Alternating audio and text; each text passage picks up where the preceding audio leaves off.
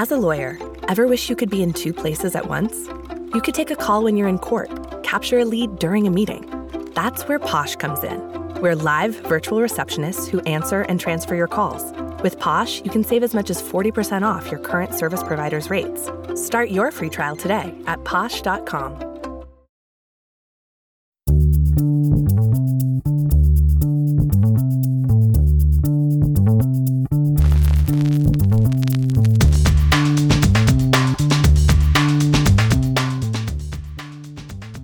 Welcome to Pro Se, Law 360's weekly podcast. I'm your host, Amber McKinney, and I am here with my co-host, Alex Lawson. Hi, Amber. How are you? Doing okay. I know right up top you have a very important correction we have to get on the record. I do want to correct the record. As people know, you listened to last week's show. This is our first show in the post-Bill Donahue era. I don't know if he's listening. If he is, we wish him well. If he's not, I wish him the worst, frankly. No, but it is fitting that one of the last things he said on the podcast is a material error that requires correction. Sure. When we were talking about how even though he doesn't work here anymore, we're going to continue. He and I will continue to be friends. He mentioned that we live 6 blocks away. It's closer to 16 blocks, depending on if you count the long one twice. Okay. But So you're putting that down as a material correction that needed to be on the record, and I do agree with that just on the face of it, but I view that as a statement of optimism. It only feels like 6 blocks because you guys are close. yeah, that's a good way to look at it. The reason I thought it was a material correction is because I think it weighs just slightly more in favor of us not hanging out as much, and I want Right. that to be clear. Again, if he's listening, I want him to feel bad, basically. I think but what no. you're saying is if he's listening, he needs to move about 10 blocks closer to you. Yeah, sure. That's Right. that. I mean, he can do whatever he wants. I'm not his keeper. Anyway, we miss you, Bill. We do have a show to get to, quite a good one, I would say, because it is in addition to being spooky season, which we'll talk about at the end of the show. It is Supreme Court season, and that This means is truly my favorite time of the year because I love spooky season and I love the Supreme Court. yes. And to do that, we enlisted the help of our Supreme Court ace, Jimmy Hoover, who is also the co-host of The Term. It's the Term season. They're back. So definitely listen to that. We went over some of the more high-profile cases with Jimmy. His big abortion case, big gun rights case, and a few other ones. Also discussed some changes to the argument format that are kind of a holdover from the pandemic era. Jimmy's always great, and today was no exception. Yeah, this was definitely the episode that if anybody's just sort of getting their head back in the game of following the Supreme Court, this is Yeah. the one for you. It'll get you all set up as we head into the start of the term. For sure. We do have some news to get to first, actually, and there was a bit of drama this week in the New York State court system as administrators there sent somewhere in the neighborhood of about 300 employees home. They expelled them from the court on Monday because they had failed to comply with the court's vaccine mandate. They have the state court has a vaccine mandate that took effect Monday. There were some, like I say, there were somewhere in the neighborhood of 300 employees that had not complied, and they were expelled. That initial group included 3 sitting judges within the court, but also it did not apply to. There are like thousands of employees whose union reps are actively suing the court over the mandate. So there's a lot of moving parts here, and it was caused quite a stir for sort of the New York legal world. Yeah, as vaccine mandates have become more prevalent, there's been a lot of talk about the mandates themselves, but we haven't seen exactly what happens when they're in practice. This is some of the look behind the curtains of what this is going to be like in various judicial systems if a bunch of places have these. So what's going on in New York exactly? Break it down for me. Yeah. So, like I say, we were talking about the state court system, so not the SDNY. The state court system employs about 15,000 people, and they have a vaccine mandate that took effect on Monday. And soon after that happened, our own Frank Runyon, regularly providing Pro Se content, and we thank him for that, he reported that about 333 workers had not complied with the mandate. And they had not filed an adequate. There are carve-outs for medical and religious exemptions. They didn't qualify for those either. They just straight up hadn't complied. They were sent home. And that included 3 of the court system's roughly 1,300 judges who were ordered to work from home. They were barred from even entering their own chambers. None of the judges or even any of the employees were identified. We don't even know like what level of the system they are judges in, but that's what we know, the numbers. It's also moving pretty quickly. Frank updated after his initial story was filed, and I think he's going to file again. This is interesting to you. We will link to current coverage in the notes. 2 of the 3 judges that were initially suspended are now back at work, either because they either received a vaccine dose or it's possible they maybe cleared up some sort of error in documenting it, and that the number of employees that are currently barred from the court for failure to comply with the mandate now sits at 282 out of 15,000. It's roughly, whatever, you do the math, roughly under 3% or so. Like I say, it is moving quickly. It may get whittled down, so keep an eye on that if that's of interest to you. Yeah, I know you also said this one was a bit muddied as well because there's been some lawsuits. Let's talk about those. Yeah, so the matter of like the actual expulsions of court employees was kind of like a gossipy story. It definitely got people in like New York legal circles talking. It was like 300 people got sent home from court. That's kind of wild. And you can see why. But the bigger story might actually be several pending legal challenges to the court's vaccine mandate. And as I said, there are about 15,000 employees in New York's court system, and about over half of them are currently exempted from the mandate because of lawsuits from 2 unions. This is the Civil Service Employees Association and the Supreme Court Officers Association. They have, both of those unions, secured restraining orders in these lawsuits last week that barred the courts from enforcing the mandate against its members. And that covers about 7,300 employees that are currently not subject to the mandate. Now, I do think it's important to stress here, we don't know that there are that many people unvaccinated working in the courts. All it means is that they're not subject to the mandate. I mean, you can go out and get a vaccine of your own volition if you want, but it just means that the unions have gotten a restraining order on the enforcement of the mandate. So we don't know what the number is now of that contingent of people who aren't vaccinated. All it means is that they don't have to be vaccinated in order to work there right now. The lawsuits are somewhat procedural in nature, like a lot of management union type of stuff, even though this happens to be happening in a court context. They say that the court basically went ahead with this mandate without proper consultation with the union, violates their agreement. Frank Runyon also reported that there are other unions within that cover other employees within the court system that have filed claims with the Oversight Board, which is called the Public Employment Relations Board, may soon file suits of their own. And the fate of those cases will likely have a pretty significant bearing on the number of employees who may be barred from working at the court. We're just at the restraining order stage at this point. For now, there was a court spokesman who gave Frank a quote, said, quote, despite all of the attention that these expulsions got, the spokesman said, quote, none of this had any direct impact on court operations statewide. So they're sort of framing it as a little more of a blip than a dramatic upheaval. We will see what comes down the pike with these lawsuits, though. So stay tuned. For our next story, I want to talk about a dispute. I mean, we almost always are talking about disputes on Pro Se. That's what gets things into the legal system. It is. It does make up quite a lot of the content here, yes. But usually what we're talking about is focusing on the 2 parties in litigation. Mm-hmm. This story is a little bit different. That's part of why I like it. It's about a legal dispute where the real tension is actually between 2 courts. Yes. What's going on here is the Federal Circuit on Friday ordered U.S. District Judge Alan Albright to transfer 6, it's a group called WSOU Investments. They'd filed patent infringement suits against Juniper Networks. So 2 companies. They wanted the suit transferred from Texas to California. The appellate court said that WSOU can't use a Texas litigation office to justify venue, and went on to basically say Judge Albright had gotten this all wrong and ignored recent rulings against him and should have transferred this case. I bring this up too, not because it's not a one-off. This is part of a bigger war between Albright and the Federal Circuit. The Federal Circuit's issued a bunch of rulings in recent months, basically taking Albright to task for refusing to transfer patent cases out of his jurisdiction.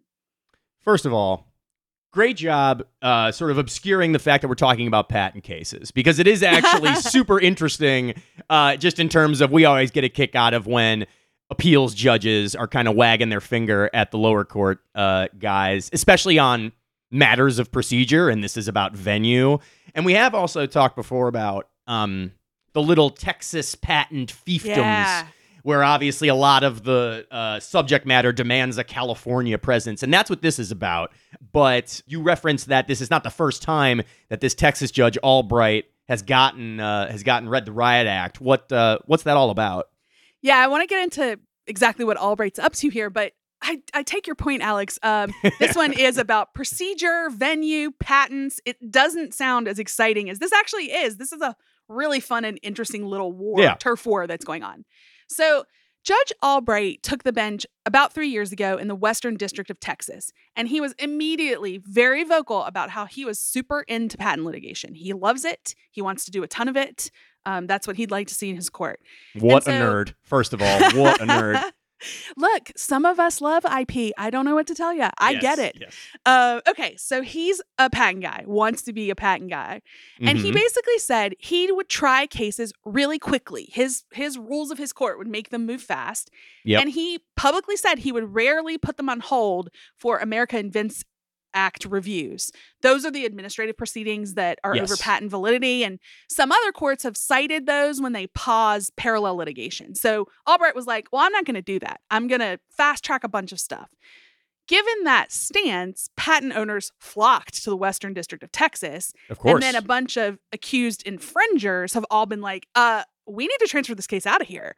So you can see the tension just based on sort of the stance of his court. And for many months, the judge denied virtually all the transfer requests. Like, there were very few that he would grant. And he had some justifications for what he was doing. He would usually bring up that when he's denying a transfer motion, he would highlight that rapid trial schedule, saying that it was in the interest of, judicial economy and speed to stay where they were. And the facilities operated by many of the defendants were often in and around Austin, which is in his district. And there's a lot of tech stuff there now. And also places started opening offices there. So he would cite that as a reason to keep cases in his district. That would be the nexus he would point to. Yeah. I know there are lots of different factors that go into like what's the proper venue, which can get a little thorny. But let's just cut right to it. I mean, what did he has tried to keep these cases in his little playpen. Federal Circuit doesn't sound like it's really having it. Yeah, they straight up disagree with all of Albright's reasoning in pretty much all the transfer stuff. I mean, no bones about it. They just don't agree. The court the Federal Circuit has mandated transfers 7 times since July 2020 and described the judge's rulings as, quote, clearly flawed and showing, quote, blatant disregard for precedent. So they're not mincing words. They're just like, Albright, you're wrong. Transfer the case. Yes. So this has happened before and now it's happened again. What was going on with the cases this week? Why are we talking about it now? Yeah. I just wanted to highlight this one. It's not really that different from some of the others, but I think it's just a good example in the most recent one. So on Friday, the Federal Circuit issued a precedential opinion and basically said, hey, Judge Albright, cut it out. I mean, they basically rested on things they've said before. Yeah. The court says Albright gave too much weight to the fact that Juniper and WSOU have offices in Texas and too little weight to the multitude of witnesses that were going to be based in the Northern District of California, where they wanted to transfer the suit.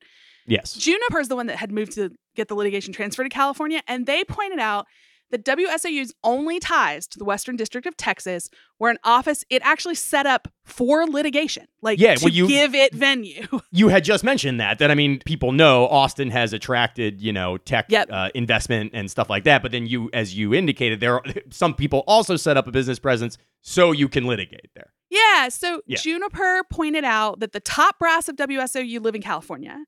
And Juniper employees who would be needed in the litigation are also in California. And so that was their crux of their argument. Like, hey, this should just all be in California.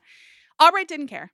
He said the convenience of where witnesses are located should be given less weight compared to other facts, like which jurisdiction has greater local interest. And then he weighed his own ability to fast track cases and that kind of stuff as in the local interest and in the interest of the case. So that's how he tried to keep it where it was. When this got to the Federal Circuit, they just said he was wrong. They stressed that Albright went against its case law. They said, and this is the quote from the Federal Circuit, As we have previously explained, the relative convenience for and cost of attendance of witnesses between the two forums is probably the single most important factor in transfer analysis. So the opposite of what Albright really. said. Yeah. He said it wasn't that important. They said, actually, it's the most important. So what are you doing here? Yeah. So Albright has also stressed that he'll get cases adjudicated faster. Yeah. And the Federal Circuit also slammed him on that and said that compared to California, there's no significant differences in caseload or time to trial statistics. So they really just were having none of it. Okay. He's a repeat offender. They said so in the thing. They said they gave him the old, we have said this many times before. You messed it up again. What can we take away from it? Is this going to keep happening or what's going on? I had this whole thing worked up to say Albright's going to Albright and this might go on a bunch more. Yeah, right. But smartly, I had a quick chat with our own Ryan Davis, who's written about this a lot. I also want to shout out Danny Cass, who there are two senior patent reporters. They've both written about this extensively. But Ryan sort of gave me a slightly more tempered view after talking to him. What's going on is that Albright currently oversees at least a quarter of all new patent litigation. So he's been pretty successful in building this fiefdom, if you will. Yeah, that's important to say, too. I don't want to make it, it's we get a kick out of when, lower judges get a rebuke, but it's not like it's not like cases are getting booted all the time. Quite the opposite, in fact. Yeah. Yeah, so he has and I think this also sort of shows why this can be a big problem when one judge has this conflict with the Federal Circuit because he's handling so much. So the Federal Circuit has repeatedly had to force him to transfer cases, and it's been against big brand name defendants. It's been in cases against Hulu, Dish Network, Apple. There's been a bunch of them. But publicly, after some of these rulings have come down from the Fed Circuit, Albright has said he's listening and that he's taking into account what they are saying is the proper analysis. Now, what that means is still a little unclear, remains to be seen. Judge Albright, I am listening. I am hearing you. I am doing the work. I'm stepping back. No, yeah. He did put out an order that said he won't drag his feet on deciding transfer motions, which in some of this litigation has been a problem that people have complained that they would file for transfer motion and Albright would take a long time to rule on that, basically as a way to continue keeping the case. Yeah. So he did say he would stop doing that. And, like I said, it remains to be seen whether this war between Fed Circuit and Albright is really over. But one thing I can say, there's already some cases in the pipeline that Albright's denied transfer. So we may see some of that trickle to the Federal Circuit because it's already happened. But I think a few months from now is where the rubber may really meet the road to see how new transfer motions are handled by Albright. So it's just a really interesting one where you can see the two courts with power kind of butting up against each other and how much that can impact big cases. Definitely.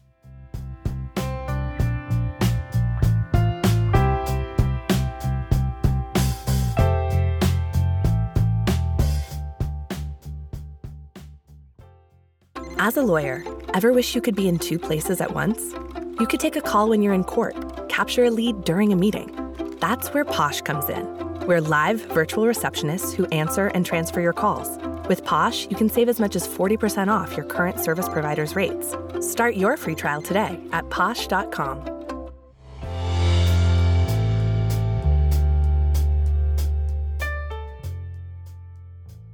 A new Supreme Court term is upon us, with the justices set to tackle a slew of lightning rod cases, including a direct challenge to Roe v. Wade and its first major gun rights case in over a decade. Here to break it all down for us is our Supreme Court reporter and the co-host of Law 360's The Term. It's Jimmy Hoover. Welcome back to the show, Jimmy. Great to see you. Yeah, great to see you, Alex. Thanks for having me on.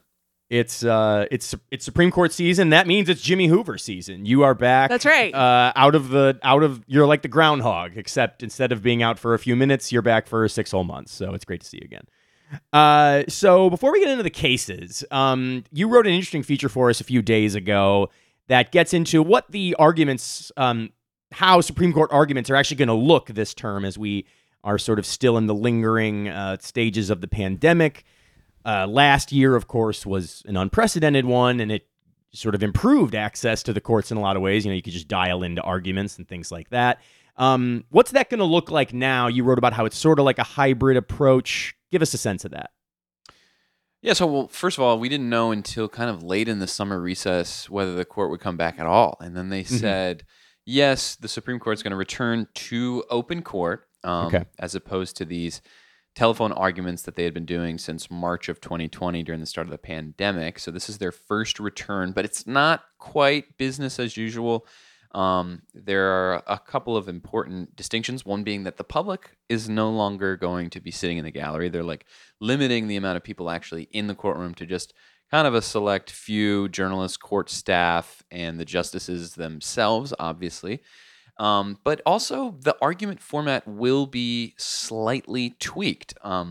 So I don't know if you guys remember this, but they wanted to avoid the kind of free-for-all, people talking over one another while they were in the remote setting. So they did seriatim, I guess is how it's pronounced, basically ordered questionings by order of seniority. So it would go the Chief Justice first, followed by the rest of the justices by seniority.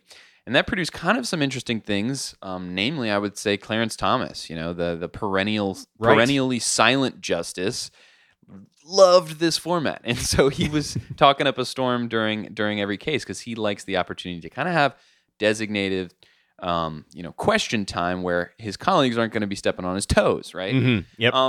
And I think a lot of his colleagues took note of that preference. And this is basically all speculation on my part. But I think that they wanted to preserve Clarence Thomas's participation going back to an open court setting. And so instead of just going back completely to their old ways of a free-for-all, they're doing a hybrid. They're doing a mixed format where the beginning part of an advocate's argument is going to be that traditional kind of hot bench, justices kind of peppering the advocates with questions in no particular order. And then at the end of an advocate's argument, they are going to give the justices in this orderly format an opportunity to ask any questions that they weren't able to get to. So I don't know if you guys have noticed this, but in a group setting, when it's this unstructured format, some people talk more than others. And I think they were thinking that maybe Clarence Thomas wanted that little courtesy. I really love the idea that the justices are like so many other workplaces where they're like, you know what? We learned some lessons from this remote work we've had to do. We're going to keep some of the ones we think worked out. Right. It only took 28 years of Clarence Thomas being on the court until they started to accommodate him. So that'll be interesting to watch play out during this term. But one other sort of big overarching thing is that I think everybody watching the Supreme Court knows that there's a lot of blockbuster level cases this term in real hot button issues. So to kick us off, I really wanted to talk about the two that I think are most on people's minds, cases about abortion and gun rights. Can you tell us a bit more about those? Yeah, absolutely. So the big ticket item, I should say the big ticket items, because I would say they're probably on par in terms of public scrutiny that they're going to get. But the Dobbs case that's coming up for oral arguments in December is the biggest threat to the landmark abortion ruling Roe versus Wade in 30 years, essentially, since the Casey decision. And it really gives the court's new conservative majority an opportunity to finally kind of put the death knell into Roe after, basically voicing criticism of it for many years. The numbers are just there in terms of the number of justices on the court. Potentially, I don't want to say as if it's a sure thing, because obviously there are some question marks around Justice Brett Kavanaugh and what he's going to do in this case. But a little bit of background is this is a challenge to a Mississippi law that prohibits virtually all abortions after 15 weeks of pregnancy. Now, 15 weeks is a period before a fetus is viable outside the womb, and therefore under the court's current abortion jurisprudence, unconstitutional. So even abortion providers say there's realistically no way that the court can uphold this 15-week ban and also uphold Roe. If they uphold this ban, and even if they don't nominally say we're getting rid of Roe versus Wade, that will be the effect. It will be to drastically reduce the constitutional protection for abortion and basically open the floodgates for states around the country to enact a raft of abortion restrictions. And those are really the stakes of the case. I mean, we saw over the summer there was that decision by the Supreme Court to let a Texas abortion ban take effect after 6 weeks, or I should say the ban was for abortions after 6 weeks. But that was really a procedural ruling. Right. Even though the effect was the same, right? Mm-hmm. The court was clear that they were not actually ruling on the merits of Roe versus Wade. That's the Dobbs case that's going to be argued on December 1st. That's the big one. Okay. And it's just, we're obviously all waiting for oral arguments to see kind of where these key justices are going to come out on this: Barrett, Kavanaugh, and Roberts. But really, it's probably going to come down to Kavanaugh. So that, I guess, is the abortion one. Okay. And I know that I said it in the intro there, gun rights always come up in any Supreme Court confirmation hearing context. There are cases filed over all the time, but it's been several years since they took on like a really substantive gun rights case, and we're going to see that this term. Isn't that right? Yeah, no, this is the biggest one since the 2008 decision in District of Columbia versus Heller, where writing for the court, Justice Antonin Scalia held that the Second Amendment protects an individual right to bear arms in the home, to keep firearms inside the home. And that's an important qualifier because a number of states like New York kept very strict restrictions on concealed carry licenses. And in the state of New York, it's pretty hard to get one. You need a proper cause. You need to show a special need for self-defense. And so it's like, unless you have very rare circumstances, it's almost impossible for you to just have a general concealed carry license where you could just walk around with a firearm. And now a group of gun rights advocates are challenging that law, basically saying that this is undermining the Second Amendment, and they want the Supreme Court to take that further step of saying not only do people have an individual right to keep firearms at home, but they also have a right to carry them around in public. And so there's this question about how far the court is going to go, and how many equivalent state laws may fall if they strike down this New York law. I was on a call with some gun control advocates who say 6 other states have equivalent laws that could be very vulnerable to legal challenge should this one be stricken, and that they say that statistics have shown that in the absence of these laws, gun violence does increase. And so it's really going to be a test for the court as to where they pay attention to or how much weight they give to different evidence, right? So this can either be a case that's won and lost on these originalist arguments of what the framers' original understanding of the Constitution was and their original understanding of the Second Amendment, whether at the time of the founding it in fact protected this right to carry around guns, or whether they'll also be amenable to different potentially policy arguments in the present day, and whether basically the conversation has shifted. And I think in the case of New York's law, it's been on the books for about a century now, and so I think that precedent in that history is something that the gun control is that the state of New York, and that a lot of gun control advocates, as amicus in this case, are pointing to as a reason why the court shouldn't take that step. But I think this isn't, once again, like in the Roe case, this is an opportunity for the court's new conservatives to really flex their muscle and to deliver a prized and long-sought victory for the political right. It's really understandable hearing you talk about the abortion and gun rights cases, why they are so watched right now. They could be real blockbusters, but they're not the only thorny issues that the court has on their docket this year. I'd love to hear you talk about one that's about state funding for religious schools. No, I think that's absolutely right. That the area of religious freedom in general is one where the court's conservatives have been trying to move the law to the right for years now. And so you mentioned the case of Maine's tuition assistance program. And this is a state program in Maine that they've had for years on the books, where basically students who live in a school district where there's not a local public high school, they get to have tuition assistance from the state to basically attend a private school of their choice. The question is whether Maine's exclusion of sectarian schools from those list of available funding, is that a violation of the Constitution? And they make several constitutional arguments, but I think one that's going to have particular salience for the justices is the one under the Free Exercise Clause of the Constitution. And this is similar to 2 other cases Montana Department of Revenue versus Espinoza from 2020. And there was a case called Trinity Lutheran from 2017. And these were very similar in that the court held that you can't just exclude religious groups from a generally available state funding program just based on their status as religious groups, as a religious school.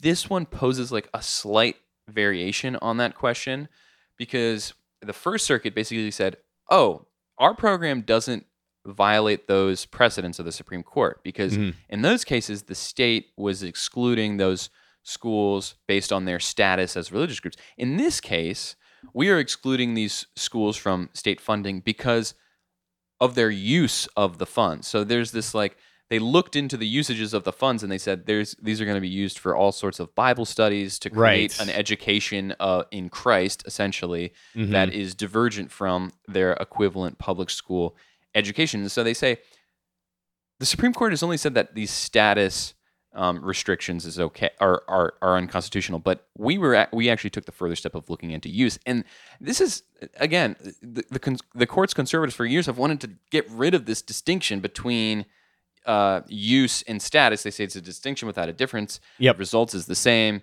Discrimination against religion. But obviously, defenders of this Maine tuition assistance program say that it is a vital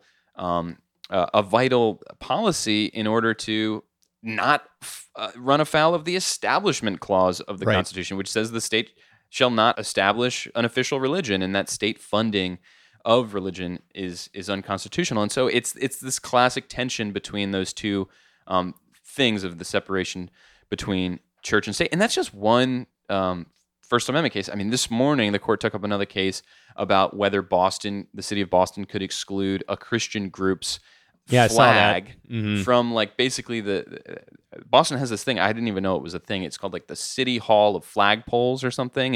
And different groups can come up and put their flag in basically the city center, and they have like a little event. Well, they've had like 280 something applicants. None of them have been rejected until now. There's this religious group that wants to raise this like flag with their cross on it, and the city said no, and they make the argument that, you know, this is a public forum and you're depriving us of our ability to speak. That's viewpoint discrimination in violation of the First Amendment.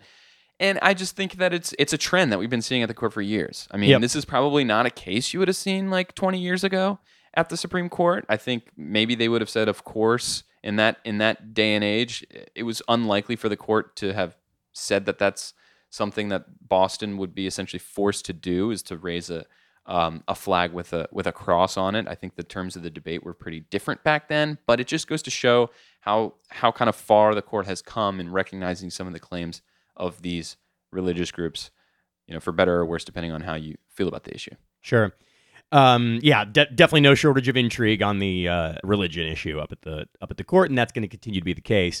The other one that really struck me, and it's a sort of a weedy case, but it basically deals with like the protection of state secrets in like legal proceedings, and it's notably the case has been brought by a man who is currently detained in Guantanamo Bay on suspicions of terrorism. Can you walk us through that one real quick? Yeah, this one's called U.S. versus Zubaydah, and it is really interesting. It's got one of those fact patterns where you read into it and you're like, oh, this is fascinating. So Zubaydah was basically the first detainee of the U.S. war on terror. He was said to be an associate of bin Laden, and he was captured abroad, obviously, and spent time in the custody of the CIA, who we now know as a result of the Senate Intelligence Committee's report on the CIA's torture program that he was tortured extensively. He was tortured by the government. Yeah, he was tortured by the government. It's an undisputed fact. It's actually they admit to it in the government's brief to the Supreme Court in the case. Yes. But this case actually doesn't deal with, you know, was he or was he not tortured. This deals with a matter of state secrecy as to that torture program. So Abu Zubaydah has been in custody this entire time, and he has since filed a criminal complaint in Poland where he alleges that government officials in that country basically aided and abetted his torture at the hands of his CIA captors. Yeah. And this is a case that's been in like numerous countries and international tribunals, and now it's in the U.S. because what Zubaydah is trying to do is he's trying to collect evidence on behalf of this criminal case that's now proceeding in Poland. And the way he's doing that is basically suing these two CIA contractors who are known to have been integral to the CIA's torture program, and basically get them and subpoena them for evidence of the CIA's torture program in Poland under this U.S. statute that basically provides that it gives parties to a foreign criminal proceeding a mechanism to subpoena U.S. parties in U.S. court. Right. Now, the government intervened in the case and said, no, we're not going to we're going to move to quash the subpoena because we don't want the evidence of our CIA black sites in an unnamed country to be public. Now, it should be said that there has been extensive reporting. Yeah, as we've said, it's not really a disputed fact, as you say. Right, and you've seen, obviously, you've had former Polish officials confirm that there was a CIA black site in Poland. There's been extensive investigative reporting establishing that fact, but the U.S. government to this day has not disclosed the countries where it operated these black sites, and they say they give them in the CIA torture report. They're basically listed as colors like green or red or something like that, and they are still fighting tooth and nail to keep that information secret, even at this point after so much has already been disclosed about the programs. And this is something that they have taken all the way to the Supreme Court, saying that basically it should be enough that we are telling the court that we don't want this information to be public. It's a matter of like international diplomacy, way beyond the authority level of an individual district judge or even a circuit court. I think it was the Ninth Circuit that ruled against the government in this case. And so this has now gone up to the Supreme Court, and it is going to look into whether this information should be kept secret or whether these CIA contractors should have to comply with the subpoena. Jimmy, you've so ably laid out all of these big ones that we should have on our radar, but I know there's just tons going on this term that's interesting. I wanted to do a little quick hit round with you of any others that you think our listeners should be watching out for. No, absolutely. I mean, there's a ton, right? So there's the government's appeal to reinstate the death sentence for the younger of the two Boston bombers. There is another First Amendment case involving a death penalty inmate who is seeking to have his Christian pastor in his execution chamber vocalizing prayer and touching him, and his prison officials have denied him that. And so the question is whether he's entitled to that under the First Amendment. And you know, there's a Kentucky abortion case that's not quite an abortion case. It's whether the state attorney general has the authority to intervene in defense of Kentucky's abortion law. In that case, that's going to involve some interesting questions of federalism. And I could go on, but this is all to say that, you know, this is a time where the Supreme Court is under, I would say, pretty intense scrutiny, basically from all sides, about, you know, whether we're talking about its use of the so-called shadow docket to decide these emergency orders on pretty controversial questions, or just the usual lineups that we've been seeing. There is a clamoring among the left to essentially reform the court, either by packing it with new justices or by introducing reforms like life tenure for the justices. And so I think what this term presents in this moment is kind of a choice for the court's conservatives as to how fast they go in the face of all of this public scrutiny to advance the law in the direction that we already know they want to take it because of their previous writings. And the jury's really still out on that. And I think, well, obviously, you know, when the ink dries in July of 2022, on in the midst of an election year, what will we be saying about the court? And will we be saying that, you know, it's a super hyper partisan institution that has basically sullied its reputation even further than it already was? Will we be hearing claims of that, or will we be seeing similar narratives that maybe perhaps the rhetoric is pretty overblown because the justices managed to strike some rare alliances, rare compromises. They avoid overruling Roe, or perhaps they don't go quite as far or as fast as many people anticipated. And it's really still an open question as to what the court does, but they will certainly have no shortage of scrutiny. Well, Jimmy, mark it down in your calendar for July 2022. We'll have you back to have that exact conversation about where we land, because this is going to be such a wild ride, I think, this year to watch the court play out. I also just want to remind our listeners, Jimmy is the host of the Term podcast, and week to week, he'll be talking about all the hot action going on in the Supreme Court. We'll also touch base throughout the term on Pro Se as well. So we'll have it all covered. I'm excited for it, guys. Thanks for having me on, guys. Thanks, Jimmy.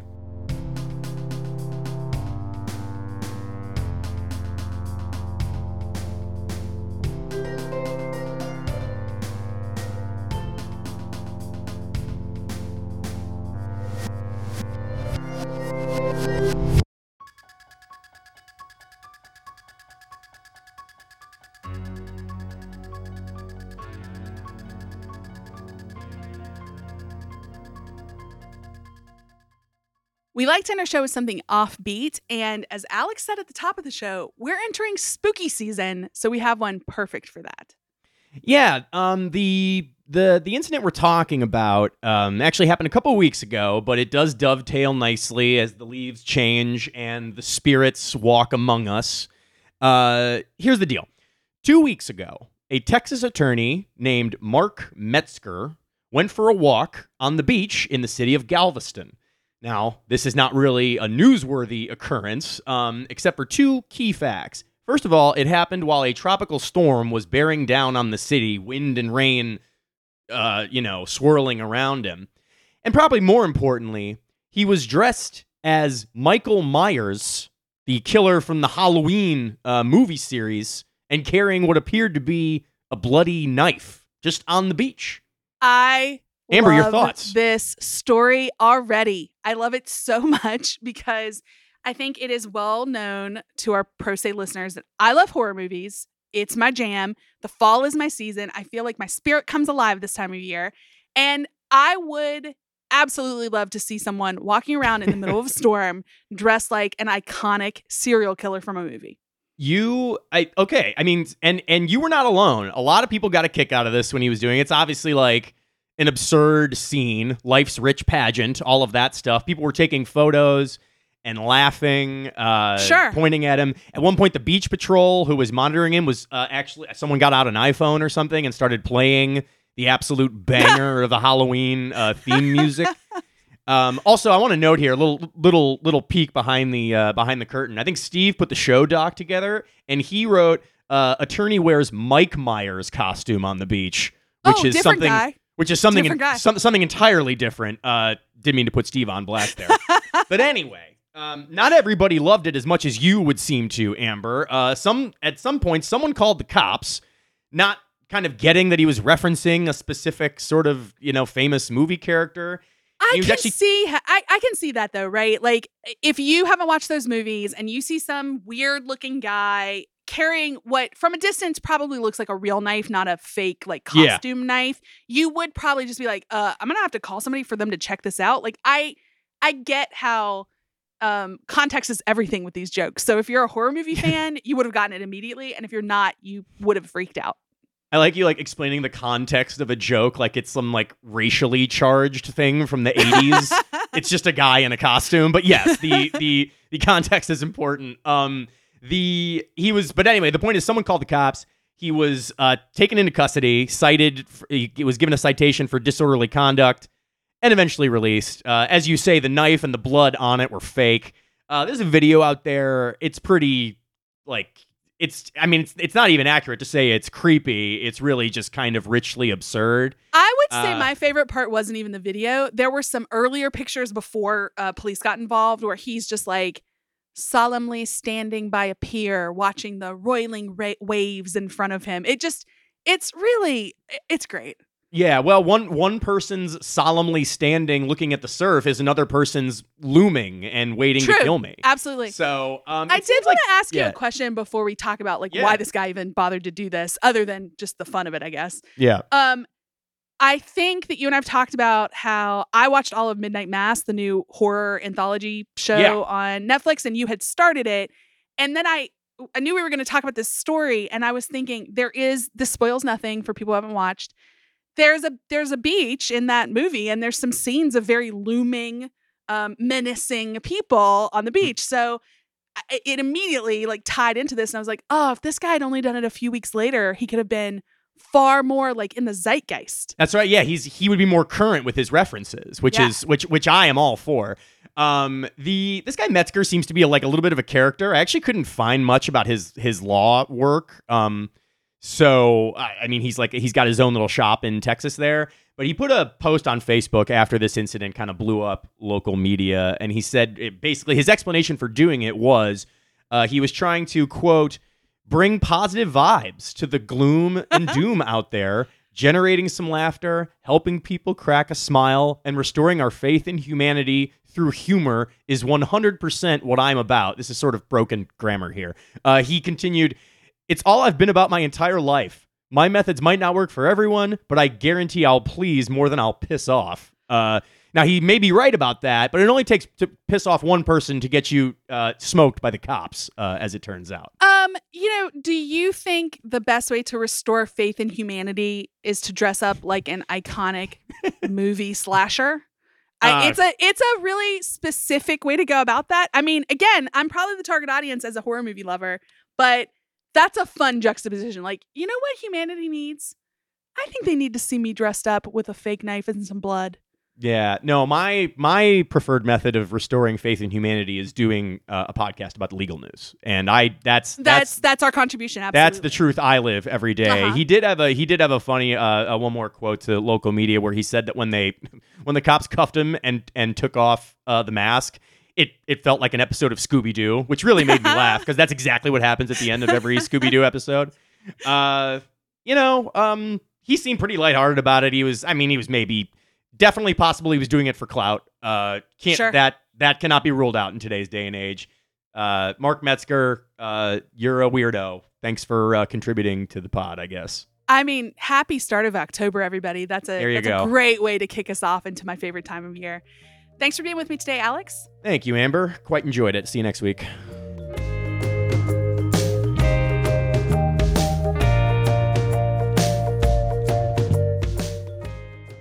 We also want to thank our producers, Kelly Marcano and Stephen Trader, our graphic designer, Chris Yates, and our contributing reporters this week, Danny Cass, Ryan Davis, and Frank Runyon. And also a big shout out to our guest, Jimmy Hoover. Check out his show, The Term. They've come back this week as well. They're going to get you all set up week to week with all the SCOTUS news you need. Music for our show comes from Silent Partner and Kelly Marcano. And if you like Pro Se, leave us a written review on your favorite podcast platform. That helps everybody else find us. And if you want to read more about any of the many things we've talked about today, check out our website. That's law360.com/podcast. Thanks, and see you back here next week.